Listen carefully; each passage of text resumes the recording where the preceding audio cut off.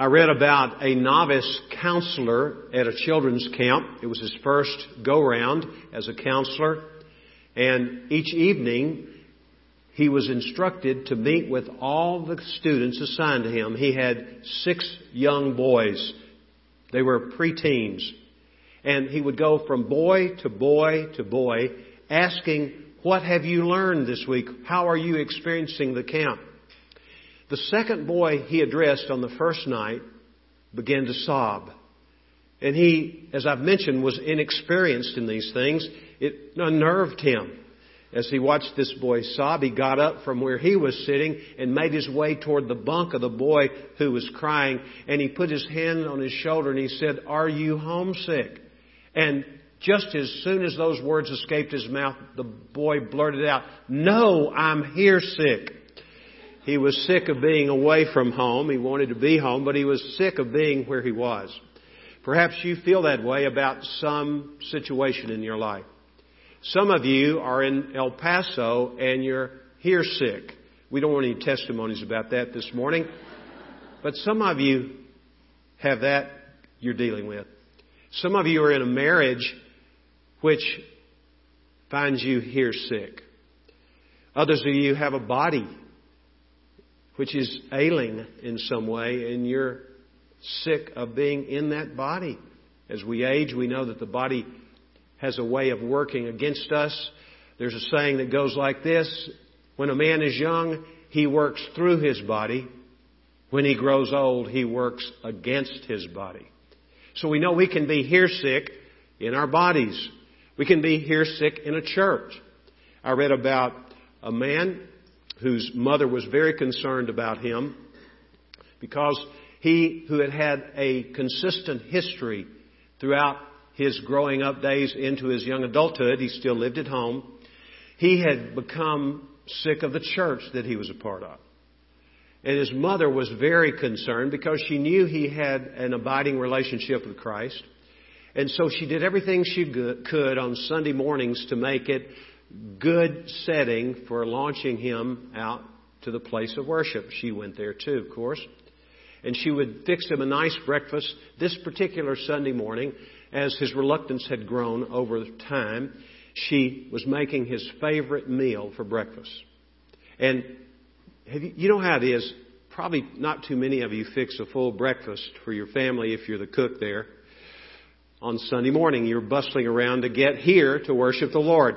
But in this case, the wonderful aromas of, and especially the bacon cooking. There's hardly anything like bacon cooking. And her son lived upstairs. They were in a 2-story house. And that aroma was wafting upstairs.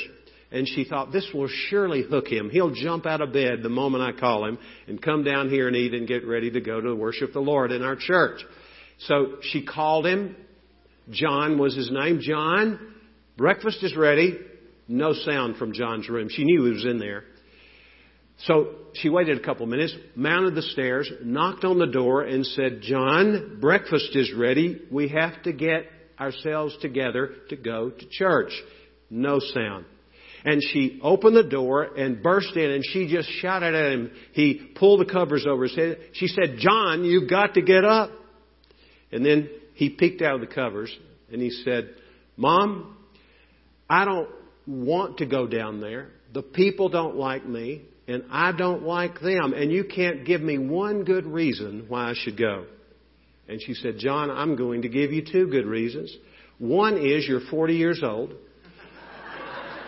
And the second is you're the pastor of the church." That probably happened somewhere. Probably did. Well, some of you are sick of being here. Now, I must admit, I had no reluctance to come here today. I'm glad to be here. But we all have different settings in which we find ourselves here sick. The passage of Scripture which we're going to look at today is a description and a prescription, I might add, to a people who were here sick. And God has a message for you and me, if not applicable to your moment in life now, probably it will be applicable in your life at some point along the way. So I invite you to turn with me to the book of Jeremiah, the 29th chapter. And we're going to look at verses 1 through 23 together. And it's a lengthy portion of Scripture. I'm not going to read the entire passage and then come back and deal with each section. I'm going to deal with each section one at a time as we read this passage of Scripture. I'll comment, and we're going to draw some principles for how we can be made well from sickness. It says heart sickness there, and that's probably what I wrote on the piece of paper I gave to the dear ladies who work the booth for us. But it's sickness. It is a heart sickness as well. Look at verse 1 of chapter 29 of Jeremiah.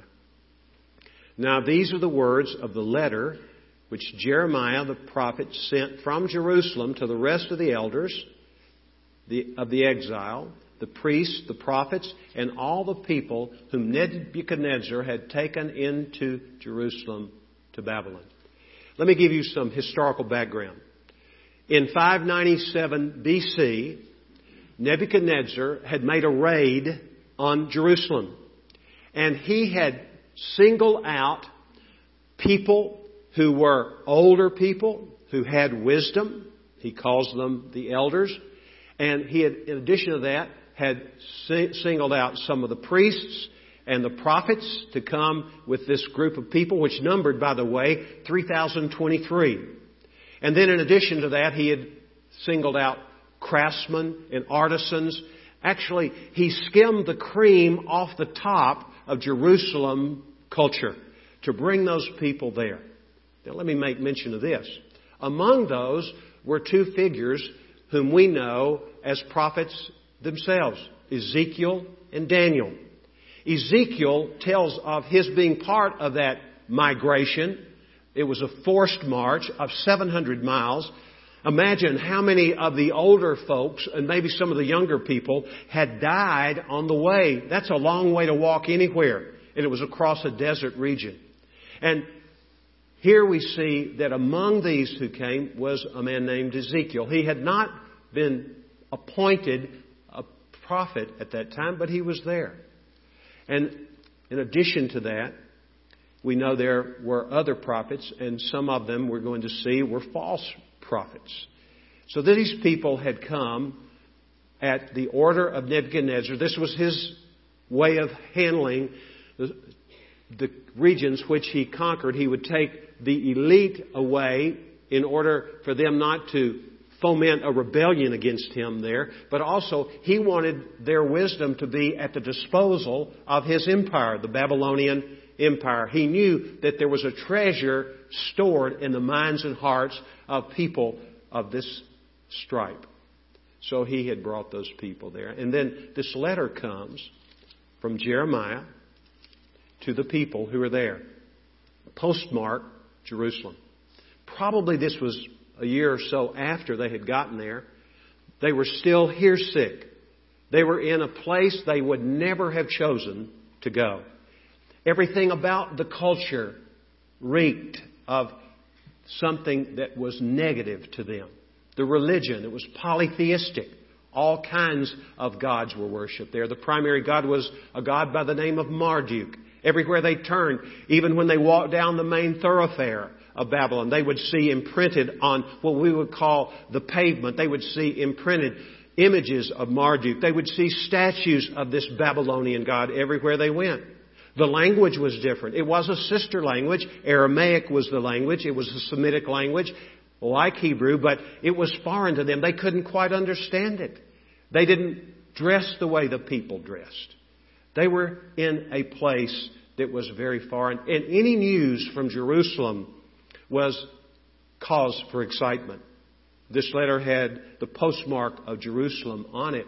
And so their sense of anticipation probably rose when they learned that Jeremiah had sent a letter from their home city, which was much loved. Verse 2 says, this was after King Jeconiah.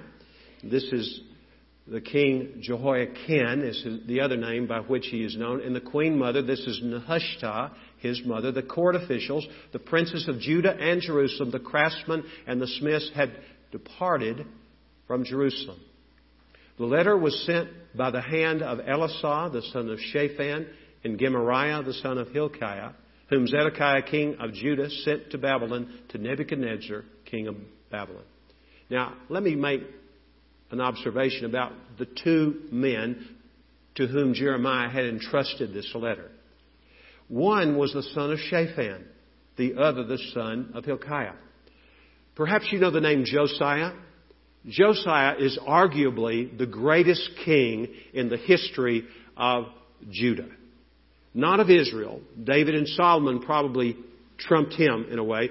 But in Judah, after the civil war occurred, dividing the nation into the northern kingdom of Israel and the southern kingdom of Judah, Josiah was a man of God. From an early age, he began to seek God. By the time of 16, he was leading the nation in spiritual reform.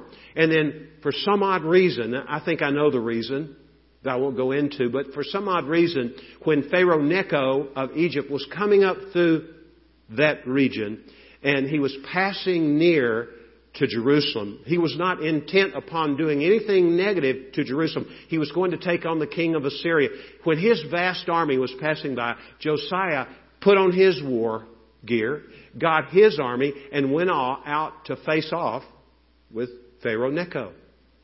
And Necho sent an envoy to him and said, I have no bone to pick with you, Josiah. Go home. You're no match for my forces. Your people will be wiped out. And Josiah wouldn't listen. He went ahead and engaged Necho, and he lost his life, as did many, if not most of those who accompanied him. So, when Josiah was king, you may recall that part of his reform, when he was reforming the nation, was to restore the temple. It had fallen into disrepair. And Hilkiah was the one whom he placed in charge of the cleaning up and rebuilding of the temple. Not the structure, but the interior of it. And Hilkiah found the Word of God. It had been lying there unread for no telling how many generations. He brought the law of God to him. And then Shaphan was, in effect, the Secretary of State. So the sons of these two great leaders under Josiah, they were the ones into whose hands the prophet Jeremiah entrusted this letter. And they were trustworthy. The people would have trusted them because of their background. Now, we're going to look at the first thing that this passage of Scripture teaches us about how to be cured of our heresickness. First of all, realize that God sent you here. Look at verse 4 as we read this letter. Thus says the Lord of hosts, the God of Israel, to all the exiles whom I have sent into exile from Jerusalem to Babylon. This is repeated later, as we'll see as we work our way through the letter. This was an emphasis that God wanted to make to reassure the people that they were not there without His knowing it. In fact, He was their travel agent, as it were. He was the one who established the itinerary to send these 3,023, and later the numbers grew to around 10,000 people. He sent them there. And that would be important for you today. Wherever you are, God, if you know the Lord specifically, if He's your master and your king, He has put you here, wherever here is. I think of Joseph, and his story is told most definitely in the book of Genesis, but in the book of Psalms, the 105th Psalm, verses 16 and 17. This is what we read. God called a famine upon the land. That's talking about the promised land which God had given to Israel in fulfillment of the promise He had made to Abraham, Isaac, and Jacob generations before. He called a famine upon the land, and God sent a man before them, meaning the household of Jacob, who would have died if they had remained in that famine-infested nation of Canaan. God sent a man before them, Joseph, who was sold as a slave. Joseph suffered tremendously in order that the people of God could be saved. Perhaps you've thought of this before. If this had not happened, I'm talking about Joseph now. If there had not been a famine in the Promised Land, then Joseph would never have come to Egypt. But in his coming there, he suffered something awful before he finally was set free of this bondage. He suffered. But the reality is, he suffered for a purpose.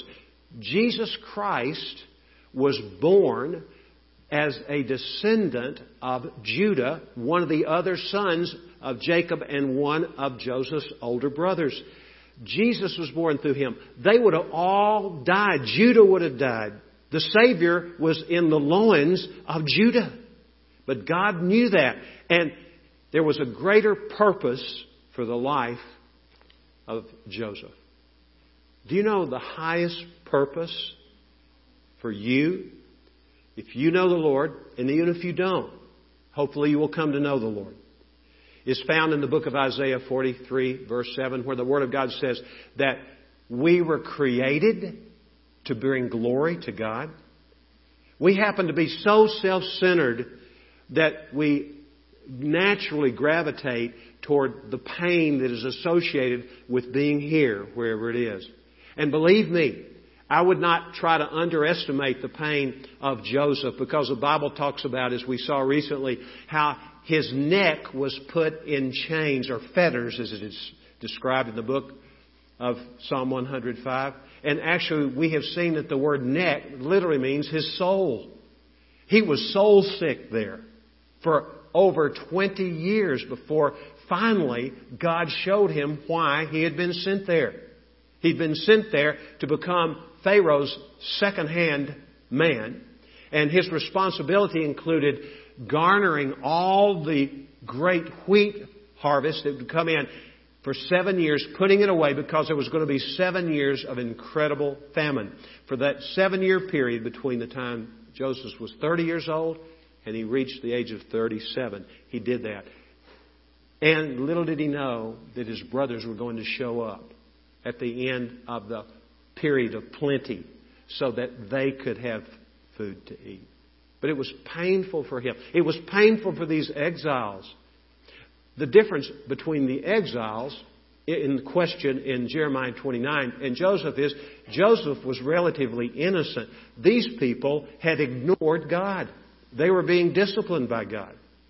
In either case, God uses situations like Joseph found himself in and like his descendants found themselves in generations later. He used it to draw them closer to himself. Charles Spurgeon, the great British preacher of the 19th century, in commenting on this passage of Scripture, makes this statement. As for our present pain and grief, God saw not these, but He saw the future joy and usefulness that will come from them. What you and I don't know is, we don't know what's going to happen tomorrow. We don't know what's going to happen 2 days from now or 6 months from now. We have no clue what's going to happen. We can plan and hope that we know what's going to happen, but really we're in the dark about what's going to happen in the future. The future belongs to God. He knows the future. He knows the end from the beginning, is what the Bible says. So it's not for us to fret about such things, but to trust God. This is the message in this letter. Realize that God sent you here, and that God causes all things to work together for good to those who love God and are called according to His purpose. How many things does God work together for good for you? What is God's purpose for you? It's clearly spelled out in the next verse of Romans 8, and that is that we might become like Jesus Christ, His Son, who learned obedience, the writer of Hebrews said, through what He suffered. So suffering is purposeful. Always. Whatever form it may take, your and my suffering is always purposeful. It's not just for us to become more like Christ. It's for the glory of God, which obviously would be the byproduct or the goal, more importantly, of our suffering. But in addition to that, we know what the Bible says in 2 Corinthians chapter 1. The Bible says, God is a God of all comfort who comforts us in our affliction, so that we in turn may be used to minister to those who are suffering affliction. There is purpose in your difficulty. Realize that God sent you here. Here's the second thing we see in this passage of Scripture. Make here your home. Look at verses 5 and 6. Build houses and live in them. Let me stop here for a moment. After Ezekiel had found his way among the other 3,022 who were taken into captivity from Jerusalem to Babylon by Nebuchadnezzar, after he got there, he built a house, or he bought a house, probably built a house, because in the 8th chapter of Ezekiel's prophecy, he makes reference to his house. So he was part of this group. He heard this letter, and he responded properly to it in obedience to what God has to say here. Build houses and live in them. I like that word, live. You know, we can just exist wherever here is. We can waste so much of our lives, and I have done my share of that along the way. And probably you have too. Maybe you're doing that right now. You can barely wait until you get transferred out of El Paso to some place that's green and has 4 seasons. You can hardly wait. You can hardly wait to get a new job. You may be filling out applications over and over and over again. You're enlisting some of these websites that will go to bat for you and serve as a headhunter for you to get another job. Well, I'm not saying you shouldn't do that. Hopefully you noticed what we read from 1 Corinthians chapter 7, and these words were addressed to people who are actually, in large part, they're called bondservants in the English Standard Version. Actually, the word is slave. That's what it really means. And the Word of God says, stay put unless the Lord opens the door for you to get out. Go for it if you can get free of a bad job. Or go for it if God opens a door for something that's more agreeable with you, and He'll give you some relief. However, don't be so concerned about getting away from wherever here is, because you don't ever know what's going to be there.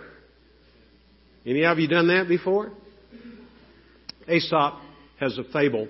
He talks about a donkey who was used for plowing. And the donkey was constantly complaining to the gods because he had to work so hard. And he prayed to his god. It was a false god, obviously, a Greek god. And he found himself being sold. And he was very eager to find out what his new job would be, his new environment would be. And he found that he was assigned to someone who was a grinder of wheat. And so what he did, he was attached to an apparatus where he just went around in a circle all day long, every day. It was worse than being at the head of a plow, plowing ground up. He complained and complained. And he continued to complain, and finally he was sold a second time. And this time he was sold to a man who manufactured glue from animals. So be careful what you think of, and you think what it's going to be like next time, whatever that means for you. Make here your home. I like the spiritual song, "This world's not my home. I'm just passing through." That's true for us. That doesn't mean we can't have joy here. We can have joy here. Our citizenship, Paul writes in Philippians 3:20, is where?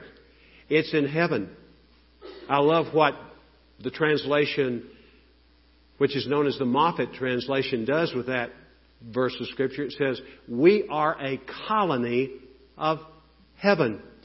Philippi was a colony of Rome. Its inhabitants, most of them at least, were citizens of Rome because it was a colony of Rome. And the Roman colonies were to be a picture of Rome in miniature. The culture of Rome would be very obvious there. And the purpose for those citizens who were in these outposts far away from the capital, where the emperor was to keep an ear open to whatever message came from Rome, from the Caesar, the emperor, and then adhere to it. In addition to that, it was their responsibility to advance the message of Rome, to spread the gospel of Rome. Think about this for a moment. God had sent these people who were descendants of Abraham, Isaac, and Jacob. They had the oracles of God. They had the law of God. They had the Word of God. And He sent them there, and undoubtedly, as they made their homes there, what we know is that they would have rubbed shoulders with people who were Babylonians, and probably people who had been brought like they had been, because their nations had been conquered by Nebuchadnezzar, as had this Jewish group of people. And they were able to tell about the one true God. Did you ever stop to think that you are here in the job you're in, or here in the neighborhood in which you live, or here in the home that you're a part of? You're here to be salt and light in that setting, to embody the message of the gospel of Jesus Christ, to gain a hearing from people. Make here your home. That's the second thing. In addition to realizing that God sent you here, make here your home. Here's the third thing. Pray for the welfare of here. Look at verse 7. Seek the welfare of the city where I have sent you into exile. Here again he reiterates, I sent you there. So pray, seek for the welfare of it, and pray to the Lord on its behalf. For in its welfare you will have welfare. 3 times the word welfare is translated. It's actually the Hebrew word shalom. Ordinarily we think of that as peace. But our concept of peace is at best incomplete when it comes to this word of shalom. Shalom means peace, yes, the absence of conflict, but more importantly, it is a comprehensive word to describe the best which God has for His people. It was in the best interest of this group of people, over 3,000, to be sent out into exile. If you know about them prior to their captivity, what you know is they had little time or interest in God. But that all changed. That all changed when they went. Because in desperation, and if you think about your own life, the times that you probably have been more consistent in seeking God have not been the times when things were going just the way you wanted them to. Usually you needed a little jostling, if not a big knock upside the head for God to get your attention. And it was for good for you. And it has been for me when these things have happened in my life, to praise God and to grow in relationship. And this is the only time, by the way, lest I forget it, verse 7 is the only time in the entire Old Testament where the people of God, Israel, are told to seek the welfare and to pray for their enemies. The Babylonians were their enemies, and to pray that things would go well in Babylon. That makes no sense whatsoever. But that's exactly what God said. And in so commanding this, what God was saying was, in the welfare of the city, if there's shalom in Babylon, you will get the drippings of the shalom on your own life. Don't kick against the goads. Don't go against what could be good for you. Instead, submit to the Lord. Pray for these people. Pray for the welfare of the city. Here's the fourth thing. Listen to God's word, not man's word, while you are here. If you remember from the near context of this passage of Scripture, what we know is there was a prophet by the name of Hananiah. And Hananiah was one of many false prophets in Jerusalem.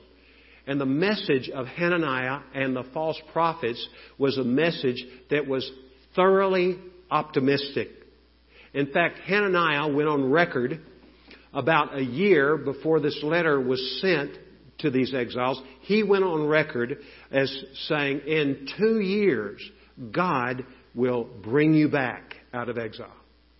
Now, if you know that there's going to be an end of some kind of trial you find yourself in, some kind of difficult situation, sometimes you find what's necessary to just sort of gut it out, because you know there's a definite termination point in the future. Isn't that true? Well, here's what we know. That prophet, false prophet, who spoke not God's word but man's word. It was his own word. He had dreamed it up himself. And that man was a man whose name, listen to what it means. The word Hananiah. And you may remember Shadrach, Meshach, and Abednego. You remember them? One of those young men's name in Hebrew was Hananiah. The word or the name Hananiah means the Lord shows grace. And I'm sure he played on that name. I'm the one who shows grace. These other prophets don't, especially Jeremiah doesn't. I'm showing grace, and I'm saying things are going to be great. Beware of any teacher of the Bible or anybody who would say everything is going to be great. Now, you may think, well, Mike, all you do is talk about, at least today, everything's going to be crummy. Well, it's neither nor. And the good news for us is things which we would consider crummy, lousy, really because we know the Lord, we have the great privilege of seeing God turn those things into things which are God-honoring and helpful in our own lives. Do not listen to the word of man. Listen to God's word. Let's pick up in the passage at verse 8. For thus says the Lord of hosts, the God of Israel, do not let your prophets who are in your midst and your diviners deceive you. There were false prophets with them in Babylon. And do not listen to the dreams which they dream. They were having dreams, and their ideas came from the dreams, not from the Word of God. Look at verse 9. For they prophesy falsely to you in my name. I have not sent them, declares the Lord. Now let's skip down to verse 15. Because you have said, the Lord has raised up prophets for us in Babylon. For thus says the Lord concerning the king who sits on the throne of David, and concerning all the people who dwell in this city. And Zedekiah was the king. He was the last king to sit on the throne of David in Jerusalem. And he and all his associates, we are told, your brothers who did not go with you into exile. The Lord told the people through Jeremiah, you need to leave Jerusalem because something terrible is coming. He speaks of it here as we read further in verse 17. Thus says the Lord of hosts, behold, I'm sending upon them, those who stayed, I'm sending upon them the sword, famine, and pestilence. And 10 years later, in 586 BC, that's exactly what happened. At the time of the writing of this letter, Jerusalem was still intact. It wasn't the same as it had been in terms of the things that were most desired, but it was still intact. The walls had not been torn down. The temple had not been destroyed. That happened in 586 BC, about 10 years after this letter was received by them. And he says, I'm going to make them like split open figs that cannot be eaten due to rottenness. I will pursue them with the sword, with famine, and with pestilence. I will make them a terror to all the kingdoms of the earth, to be a curse and a horror and a hissing and a reproach among all the nations where I have driven them, because they have not listened to my words, declares the Lord, which I sent to them again and again in my servants the prophets, but you did not listen, declares the Lord. They didn't listen to the Word of God. We need to be a people who make it the priority of our lives to listen to the Word of God. We who know Jesus have such a big advantage over these people. Why do I say that? We have the Bible. They had the scrolls, but they had ignored the scrolls. They had not listened to the prophets who spoke. We have the words of the prophets who warned them over and over again. Hosea had warned them. Isaiah had warned them. And now Jeremiah is warning them. They had warned, but they had turned a deaf ear. They said, we don't want to hear that anymore. Tell us something that we really enjoy. We want to leave the synagogue feeling good. We didn't come here to feel badly. Well, here's the reality. When we hear the Word of God, sometimes it does leave us with a bit of despair on the front end.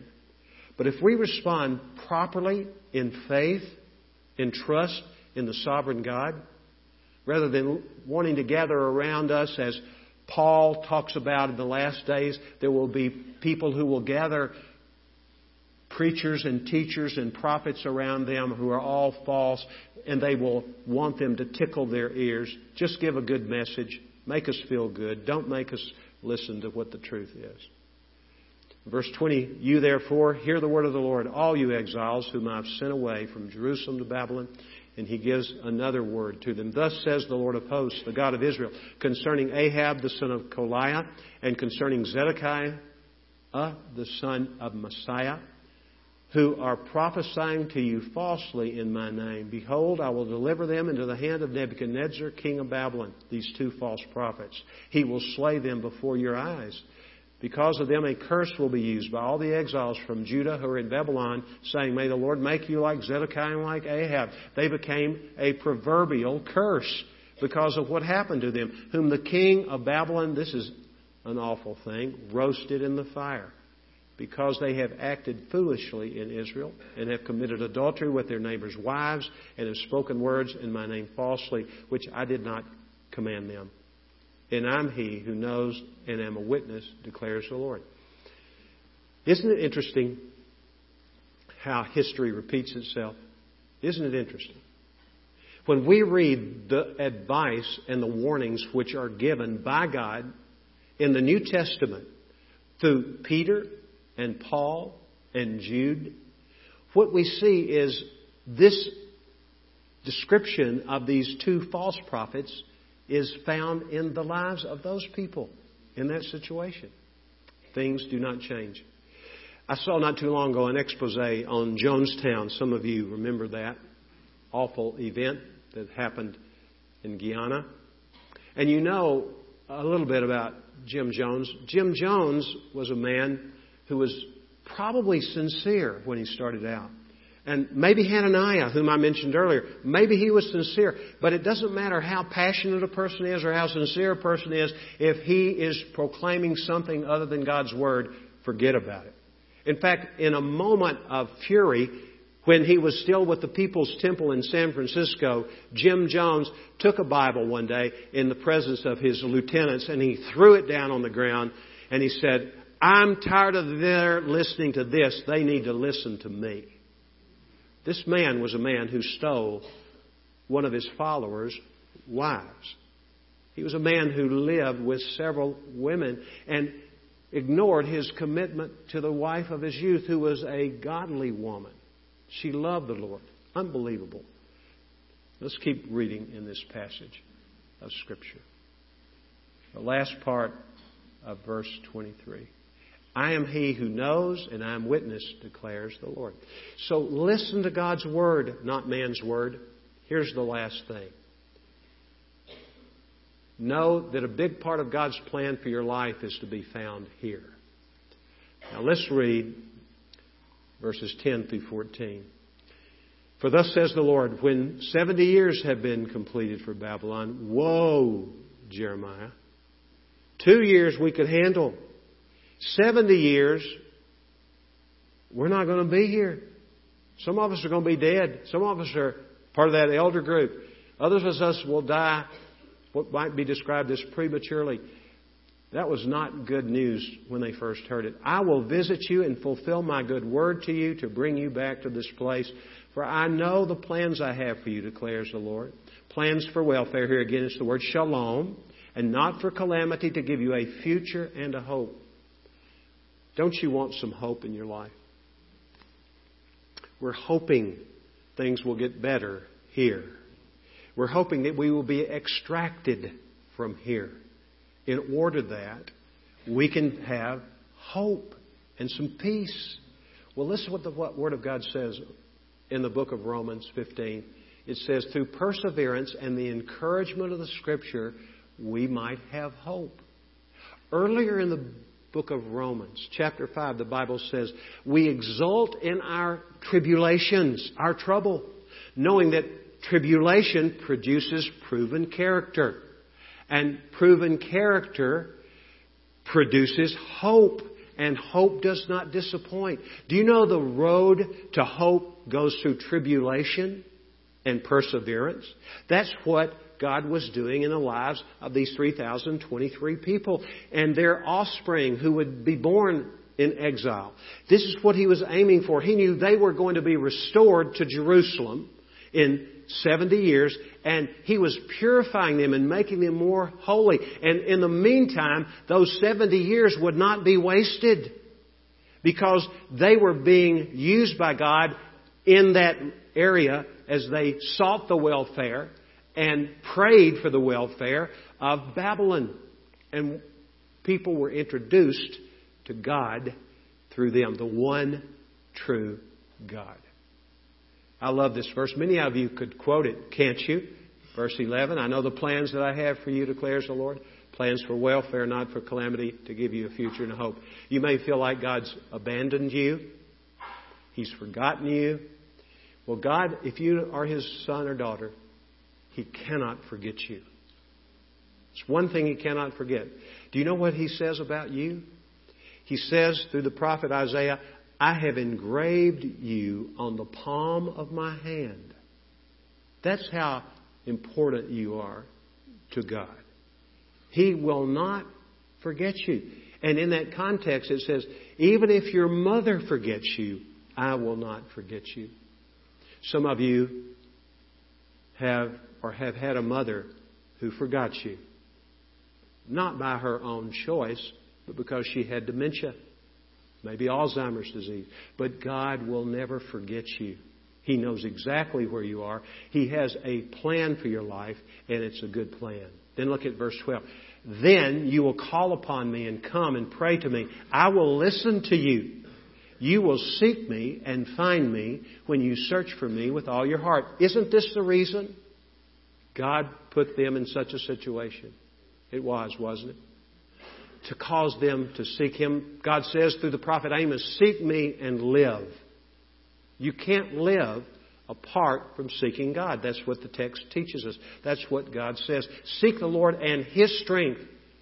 The Bible says, David wrote the words, and seek His face continually, or His presence continually. That's to be our M.O. as we walk through this life. Let's look at verse 14. I will be found by you, declares the Lord. I will restore your fortunes and will gather you from all the nations, from all the places where I've driven you, declares the Lord. Not just from Babylon, because these descendants of Abraham had been scattered all over the region. And He says, I will bring you back to the place from where I sent you into exile. He did just that.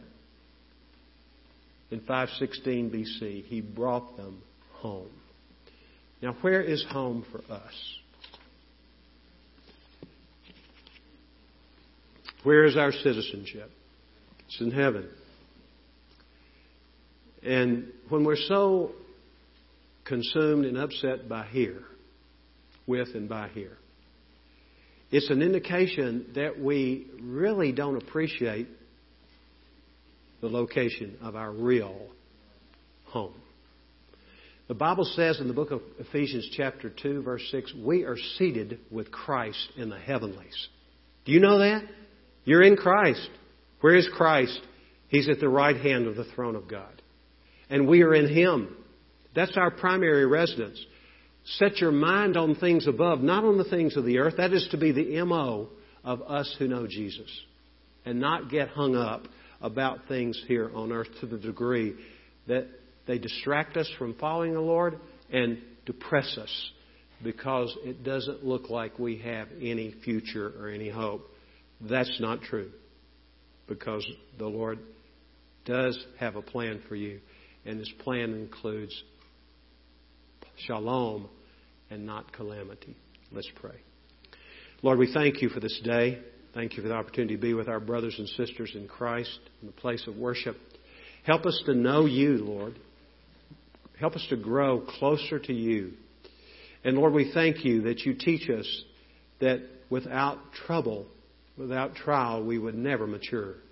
Make us mature men and women. Help us to respond properly to the hardship that is around us, that You permit and sometimes actually command in our lives. In Jesus' name we pray. Amen. God bless you.